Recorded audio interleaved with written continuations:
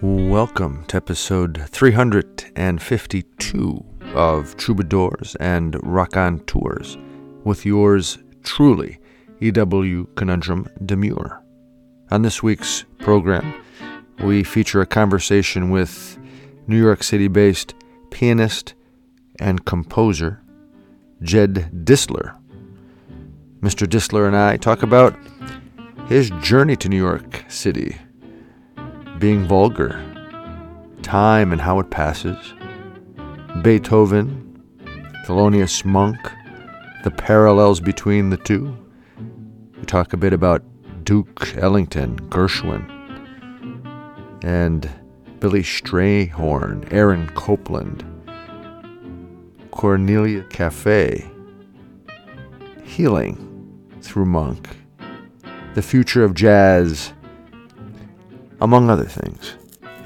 We have an EW essay titled The Underground, 2 jazz poems as read by our associate producer, Dr. Michael Pavis, written by Hayden Carruth and Sonia Sanchez, and another poem written by yours truly, titled Trends. All of this, as is always the case, is infused with the wonderful energy of several great tunes. It is so nice to have you with us. Let's get to it. Episode 352 of Troubadours and Raconteurs.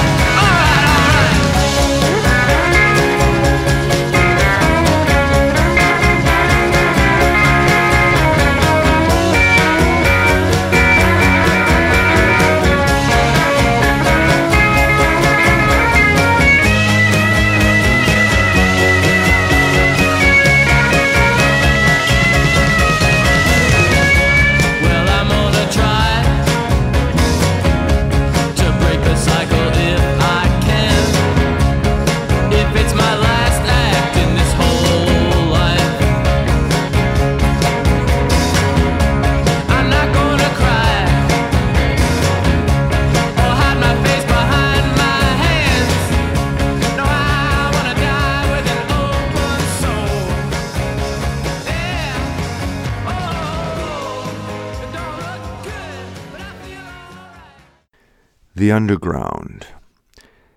I've got the full moon fever. There's a blue van outside my door. Are they coming to take me away? Ha ha. Yes, they are coming to take you away. Hee hee.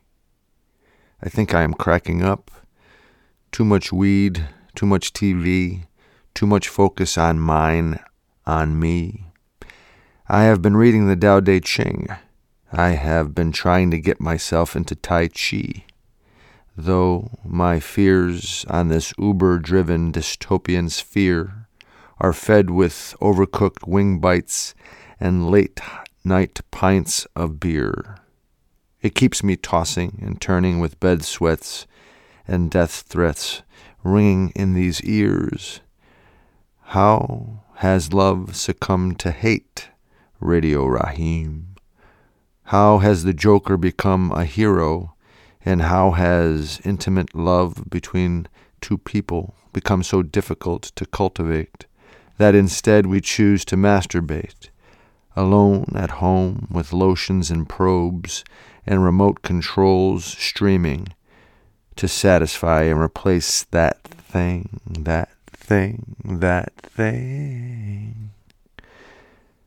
I already mentioned the distinct likelihood that I am cracking up. Dostoevsky's notes from the underground abound as indicators and guideposts to my existence.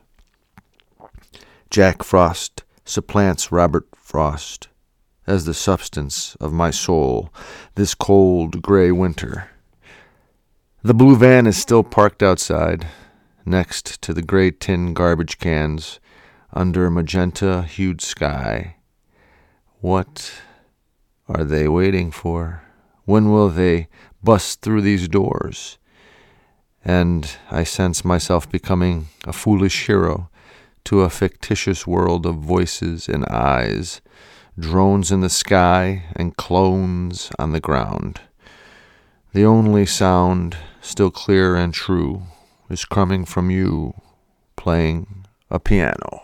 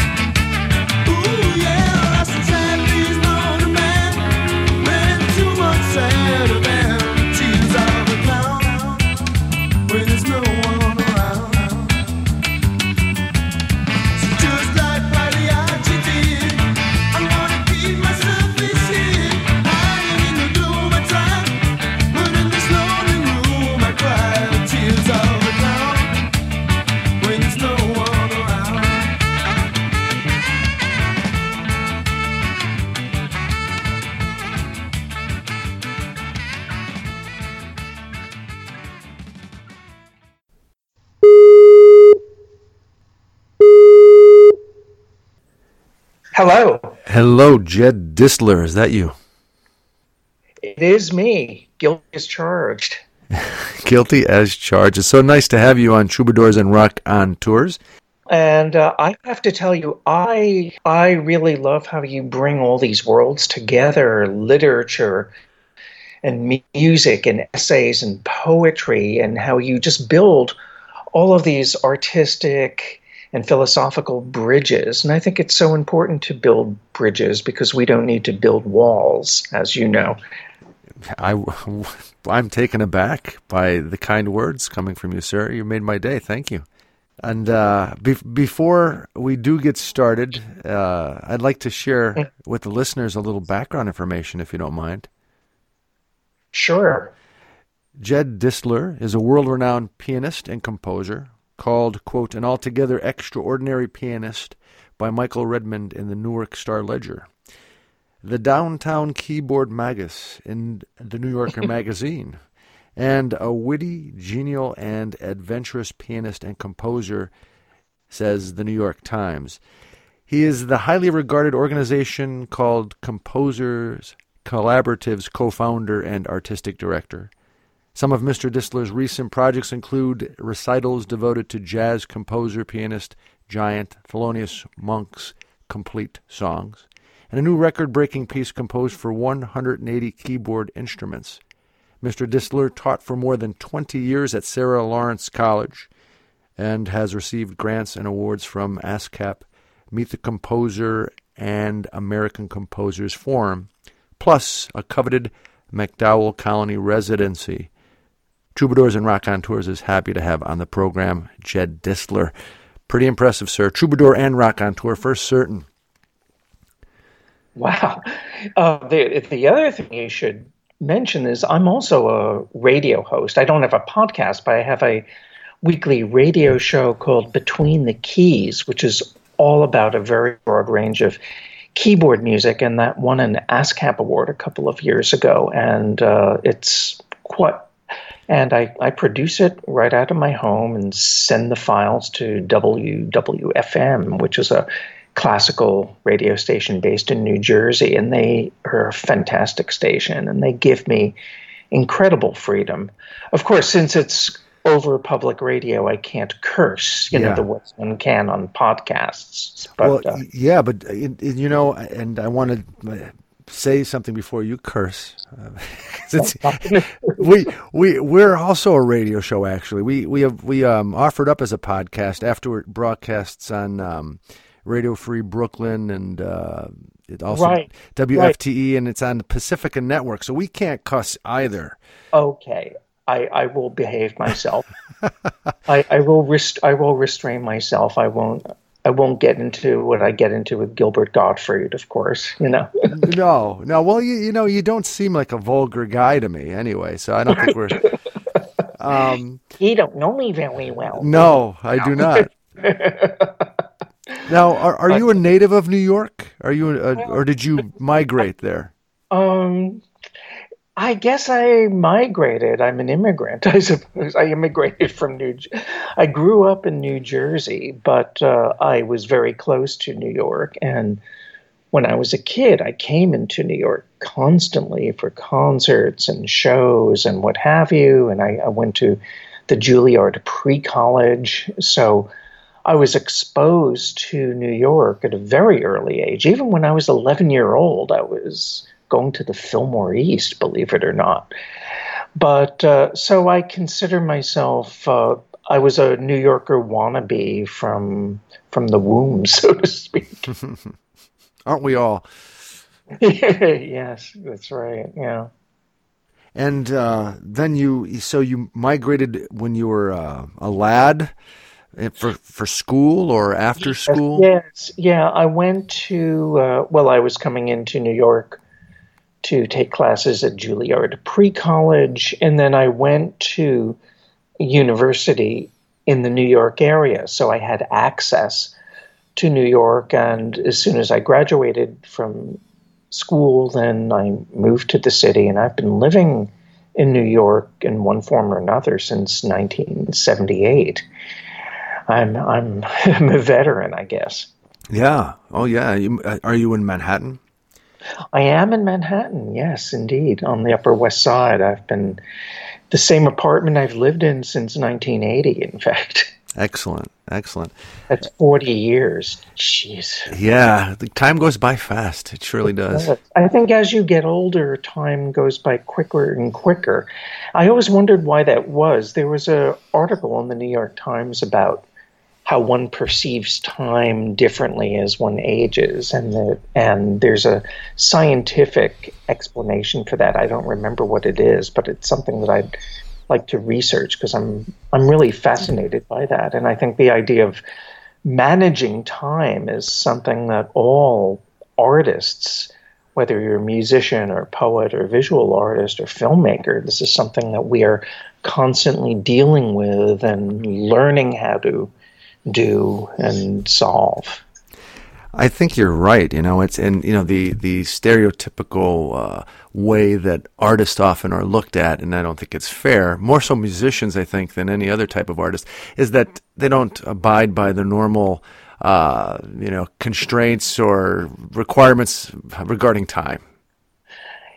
I think it depends on what the work is. If what one is working on, if you're writing a piece of music that's very short, or if you're working on something that's large of scale, I think one has to think about how do you approach this. If I'm composing, let's say, a very, very large piece, obviously I'm not going to write it in one continuous gulp. Otherwise, I don't sleep for 5 months, and that doesn't work.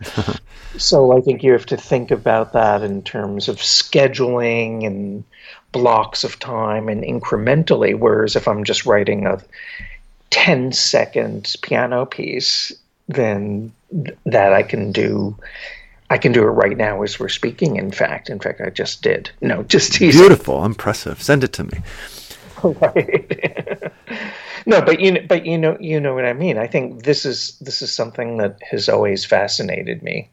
Oh, me as well. I studied engineering and got into some physics, and it just blew me away as a young man how wide open it is, and we construct all these nuances that we live within just to make sense of our journey, I suppose, if that makes any sense. But when you really look at it, it's we hardly understand. Yeah, I about a month or so ago, I did a 2-hour radio special about Beethoven because this year is the 250th anniversary of his birth. And we were talking about how Beethoven really is the great master of form and content, how he was just such an incredible architect, yet the substance of what he wanted to say combined with the really, really rigorous but not inflexible nor rigid sense of form, I think, is what gives the music so much power and shape and cogency. And we're talking about Thelonious Monk, and this is something that's always been fascinating for me because Monk was a composer and improviser who thought very carefully about the structure of the songs and how every phrase fit against the other and how it had to be just and true, and how he would, I don't know this for a fact, but I remember reading somewhere that he would play one of his songs over and over again, constantly, just to see if it had staying power or to see if it would be a hit. But would the song be subject to this constant scrutiny? And that impressed me quite a lot. You bring up Thelonious Monk. He is one of my favorites. I'm not a jazz aficionado. I have, a little bit of involvement with the jazz scene in northeastern Pennsylvania via a jazz festival we've been putting on for years. Oh, I know, yeah. But Thelonious is one of my favorites, and I watched Straight with No Chaser. I don't know if I'm sure you've seen that. You're right, the Charlotte Zwerin documentary. Yeah, exactly, and I found from watching that that it seems he did not like to overproduce things in the studio. 1 or 2 takes, and that was that. It depends. I think it depends on the producer he was working with. I think it's it makes sense on one level, but I think the truth is, with certain recordings, he could actually be quite a demanding taskmaster. And in fact, with the Riverside recordings, the recordings he made for the Riverside label, there are outtakes and alternate takes and false starts where you hear Monk being really quite demanding and specific. And he knew exactly what he wanted. So there are more takes than meet the eye, I think. Well, let me ask you. You kind of opened this door for me, maybe intentionally. Of course, I did. Yeah, of course. You're professional. We know how to pivot. Right. Now, how do you compare, contrast, put in the same room, so to speak, Beethoven and Thelonious Monk? How do I put them in the same room? Well, I excavate their corpses, and no. No, seriously. I mean, these are very, very different kinds of composers with different backgrounds. Although I've never thought of paralleling their careers and their trajectory, but there are some interesting similarities because I think that they both kind of grew up in a village in a sense that they had a very strong musical environment that they grew up in with a lot of support, wonderful teachers who recognized their talent, and they both were interested in a lot of different kinds of music. They were both, I think they both put a lot of value in architecture and structure. Although you can't really, they're very different subjects. But Monk, for instance, I think he was a very exacting band leader. I think he really knew what he wanted. He wanted to. Excuse me, I'm not being very articulate, but he knew exactly how he wanted his songs to sound, not just in terms of arrangements, but in terms of how the musicians would play the notes, the sense of attack and release, how long do you hold the notes, dynamics, staccato, legato, all this kind of stuff. Actually, we go back to Beethoven. Beethoven was incredibly specific with notation, with phrasing, with markings, with dynamics. Tempos is a kind of an interesting thing, because the metronome came into play with Beethoven. And Monk put a lot of store in tempos. He really was very specific about what's the right tempo for this. And if you read the biography of Monk that Robin Kelly wrote, it's an extraordinary book. It's one of the best researched biographies I've ever read. And there's a lot of documentation with Monk in rehearsal and how he worked with musicians, and not just with Monk himself, but with reports from other musicians, and it's really fascinating. Well, when you look at the work of Monk and other jazz composers, oftentimes we embrace those folks here in the United States and say they are our Beethovens, our Mozarts, and the like. Do you think that's a fair sort of comparison or not?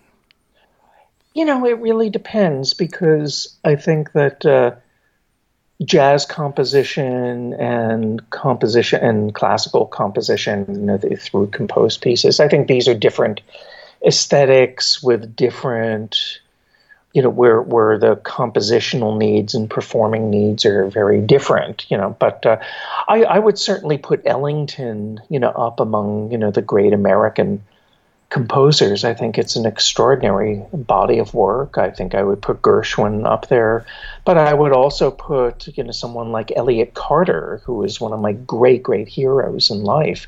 He lived till almost 104 years old, and he was composing up until 103.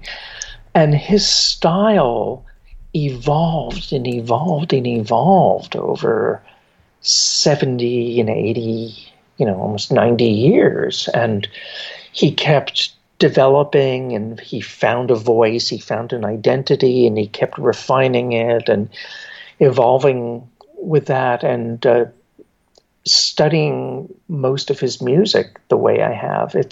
I think that's really one of the incredible composing careers, and one of the great American musicians.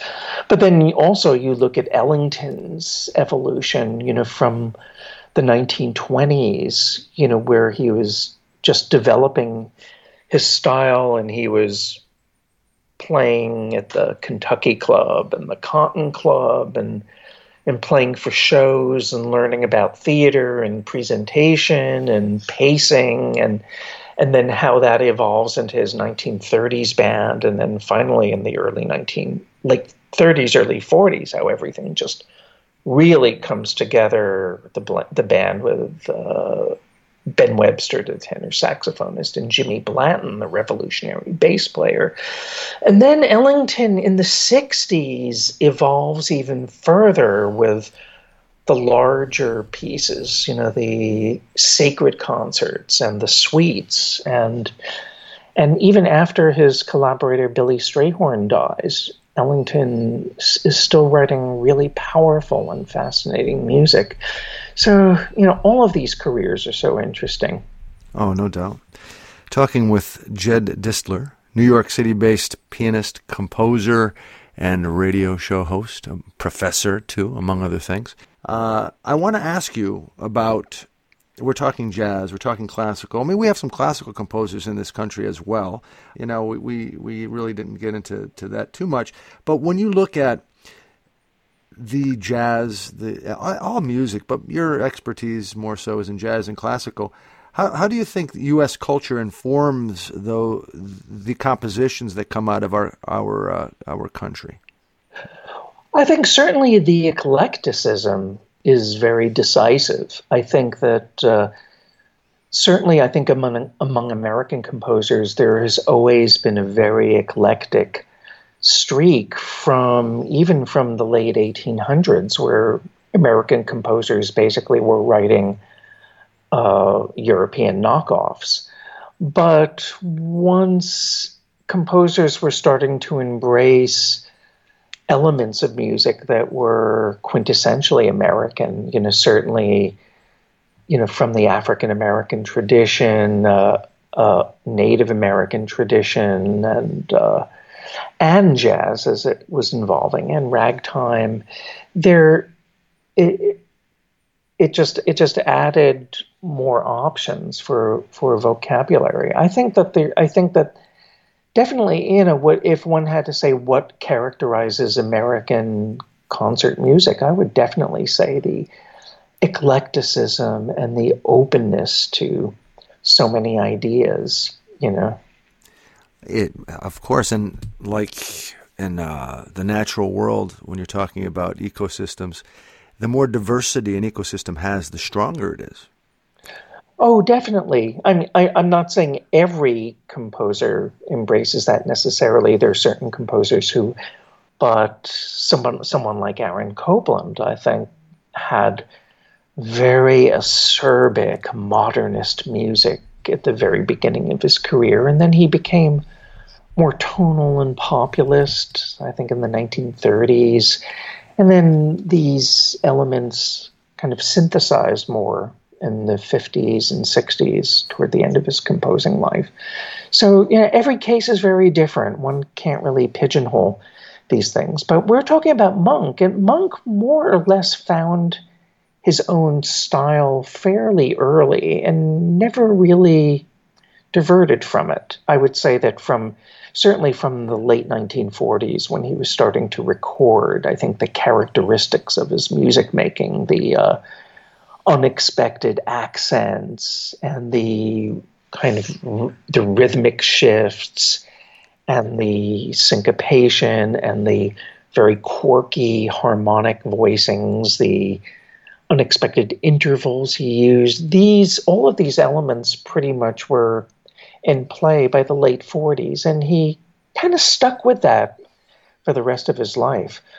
And I've always been fascinated by his music, but I've also been fascinated how many musicians have used Monk as a jumping off point for them to take off on their own and do their own takes on Monk. And that's pretty much what I've done in my new solo CD, Fearless Monk, where I'd like to call it reimagining, where I mean, we could talk about this in a bit, but basically I take a lot of Monk songs and I completely destroy them. I have no mercy. I completely redo them in my own image, and he definitely would not be happy with what I did, but why did you do it?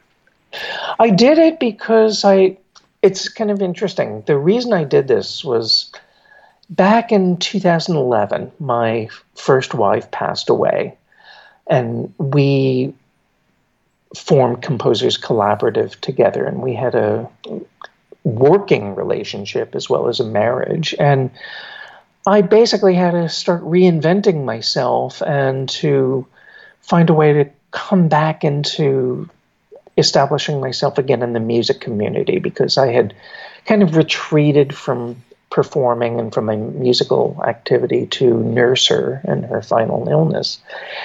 And one thing that I wanted to do is when I was a kid, I played a lot of jazz, and I stopped in my early 20s because I was getting more and more into playing classical music and into composing for concert situations. So I was getting into the so-called new music racket.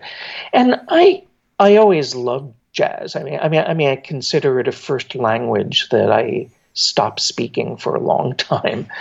But sometimes I'd go and hear music, or I would play jazz in an informal situation, and I always got a big kick from it.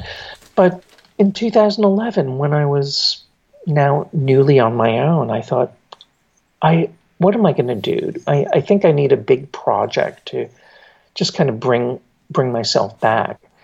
And I thought, I want to get back into improvising again. I want to see how it feels. Now, I wasn't sure how it would manifest itself career-wise, but I just felt creatively and pianistically, I kind of wanted to regress. I mean, I kind of wanted to revisit my adolescence. I mean, I started growing my hair again and all that kind of stuff. And then quite unexpectedly and delightfully, I actually remarried very quickly after.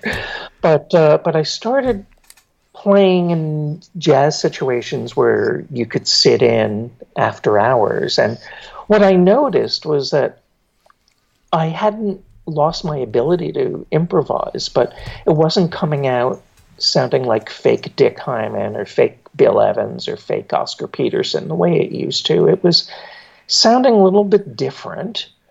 I don't know if it was original or not, but it didn't feel generic anymore. And I thought, that's really pretty good. You know, whether the other musicians liked it or not, who I was sitting in with, probably didn't like it, but that doesn't matter.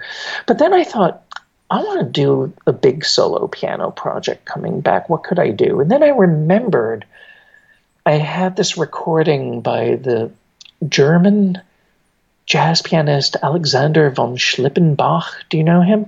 I do not. Very interesting musician. He did a project called Monk's Casino, where he and his ensemble recorded, I think in concert, every composition Monk ever wrote. And they did their own versions of these. And I thought, why don't I do the complete Monk solo piano? So I had a relationship with the Cornelia Street Cafe in New York City, which sadly closed last year, but my baby grand piano lived there. So I made a proposal. I said, listen, next year is the 30th anniversary of Monk's death. How about on that day I play the complete Monk? And they said, sure. I thought, okay, great. This is something that I can work toward. towards. So I started taking out my fake book of monk songs, and I just started fooling around with them and just let my imagination go and coming up with different ways to approach these songs. And then as that evolved, I started putting playlists together to see how one song would flow from, one to another.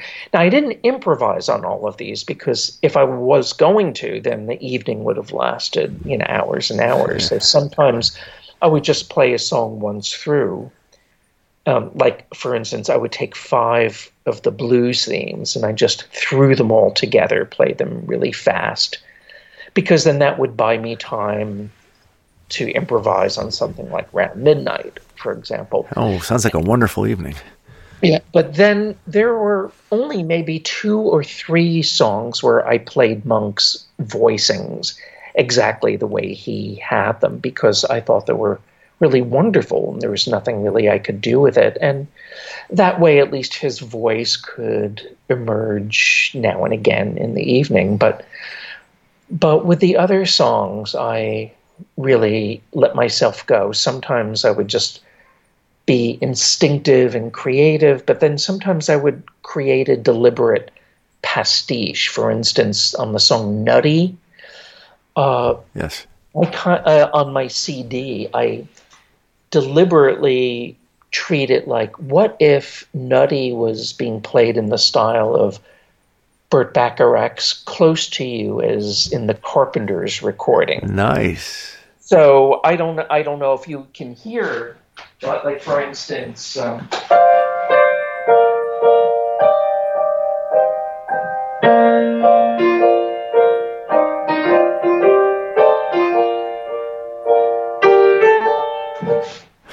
what a treat. I don't know. Did that come? Yes, it was wonderful. You could hear that. Yes. So that's one example of a deliberate pastiche. And then, let's say, Brilliant Corners. All I do is really play the melody, but I accompany it with ringing bass tremolos, which sound like.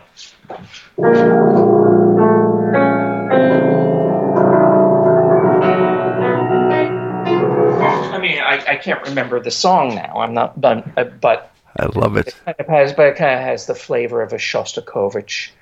There are other pieces where, like Crisscross, I treat in a very, very abstract kind of way, where you hear one of my favorites.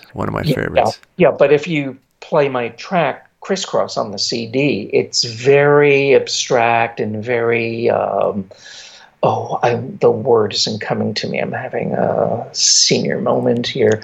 Very asymmetrical rhythms, and so it's something you might relate to a Pierre Boulez sonata, but the tune definitely comes across. Well, but then on a song like Reflections, I play it very much in the style of an Ellis Larkins ballad. He was a wonderful pianist who played for a lot of singers.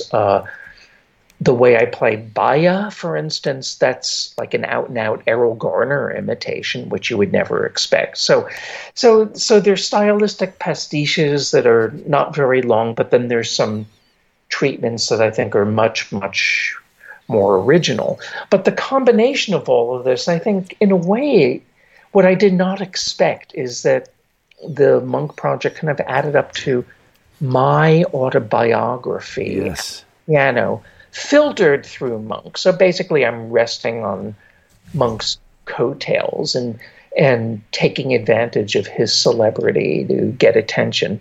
I mean, it's a kind of a flip thing to say, but, Well, I mean, it's out there. It's a body of work. It's that you're holding onto and interpreting, and I think that's fair. It seems like you healed a bit through it as well, as trying to, understand.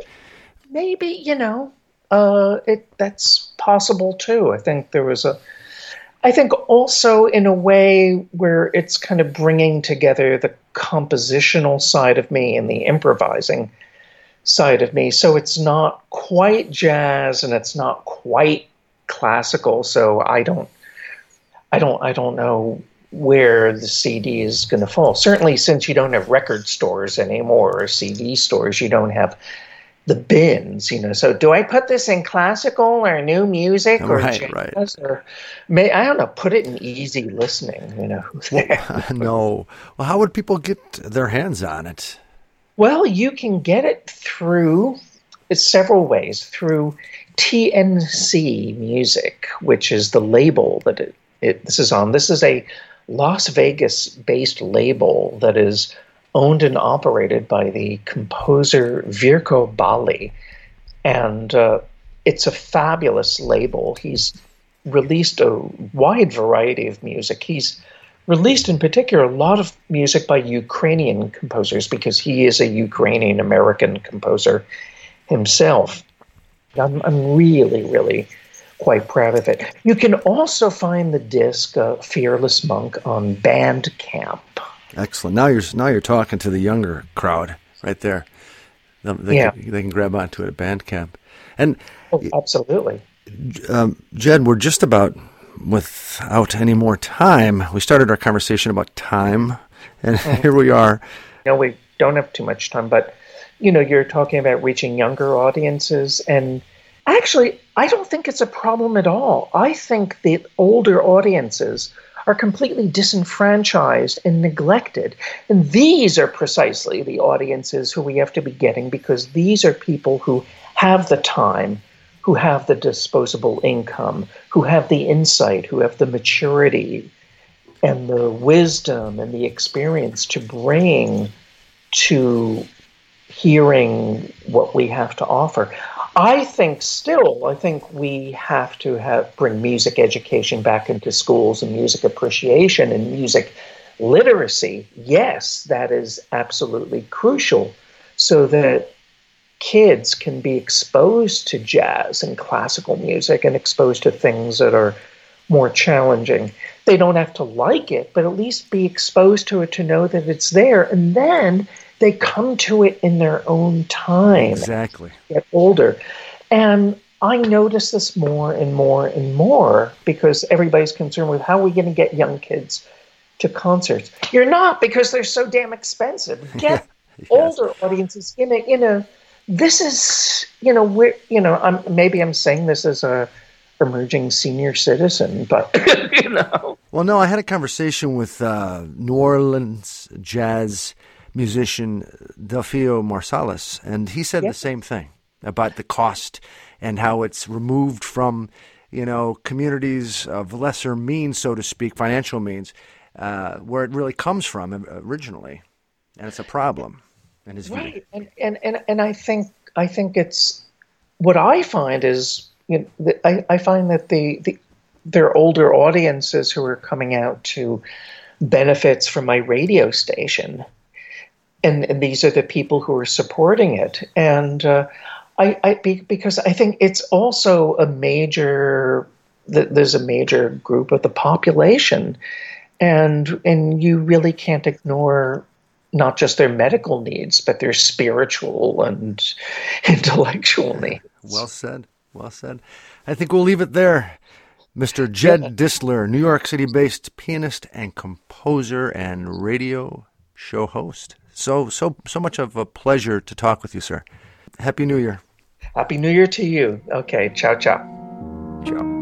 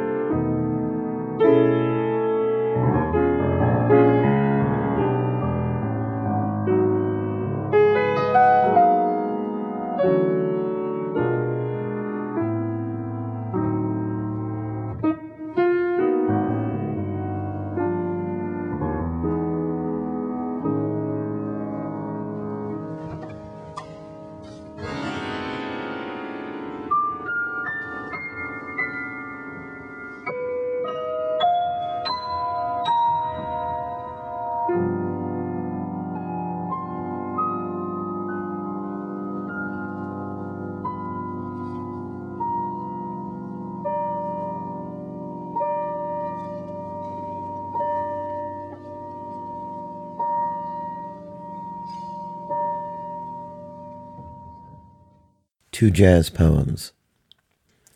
Scrambled Eggs and Whiskey by Hayden Carruth. Scrambled eggs and whiskey in the false dawn light. Chicago, a sweet town. Bleak, God knows, but sweet. Sometimes. And weren't we fine tonight? When Hank set up that limping treble roll behind me, my horn just growled, and I thought my heart would burst. And Brad M. pressing with a soft stick, and Joanne singing low. Here we are now in the White Tower, leaning on one another, too tired to go home. But don't say a word. Don't tell a soul. They wouldn't understand. They couldn't, never in a million years, how fine, how magnificent we were in that old club tonight. A Poem for Ella Fitzgerald by Sonia Sanchez. When she came on the stage, this Ella, there were rumors of hurricanes, and over the rooftops of concert stages, the moon turned red in the sky. It was Ella. Ella. Queen Ella had come, and words spilled out, leaving a trail of witnesses smiling. Amen. Amen. A woman. A woman. She began, this three-aged woman, nightingales in her throat, and squads of horns came out to greet her. Streams of violins and pianos splashed their welcome, and our stained glass silences, our braided spaces, unraveled, opened up, said, "Who's that coming? Who's that knocking at the door? Whose voice lingers on that stage gone mad with Perdido, Perdido, Perdido, I lost my heart in Toledo? Whose voice is climbing up this morning chimney, smoking with life, carrying her basket of words? A tisket, a tasket, my little yellow basket. I wrote a letter to my mom, and on the way I dropped it. Was it red? No, no, no, no. Was it green? No, no, no, no. Was it blue? No, no, no, no. Just a little yellow. Voice rescuing razor-thin lyrics from hopscotching dreams. We first watched her navigating Apollo stage amid high-stepping yellow legs. We watched her watching us, shiny and pure woman, sugar and spice woman, her voice a nun's whisper, her voice pouring out guitar thick in the blues, her voice a faraway horn, questioning the wind, and she became Ella, First Lady of Tongues, Ella cruising our veins, voice walking on water, crossed in prayer. She became holy, 1,000 sermons concealed in her bones as she raised them in a symphonic shudder, carrying our sighs into her bloodstream. This voice, chasing the morning waves, this Ellatonian voice, soft like 4 layers of lace. When I die, Ella, tell the whole joint, please, please don't talk about me when I'm gone. I remember waiting one night for her appearance, audience impatient at the lateness of musicians. I remember it was April, and the flowers ran yellow, and the sun downpoured yellow butterflies, and the day was yellow and silent. All the spring held us in a single drop of blood. When she appeared on stage, she became nut arching over us, feet and hands placed on the stage, music flowing from her breasts. She swallowed the sun, sang confessions from the evening stars, made earth divulge her secrets, gave birth to skies in her song, remade the insistent air, and we became anointed, found inside her bop. Bop, bop, doo-ah, bop, bop, doo-ah, bop, bop, doo-ah. Lady, lady, lady, be good, be good, to me, to you, to us all, 'cause we just some lonesome babes in the woods, Hey lady, sweet Ella lady, lady, lady, lady, be good. Ella, Ella lady, be good, good, good.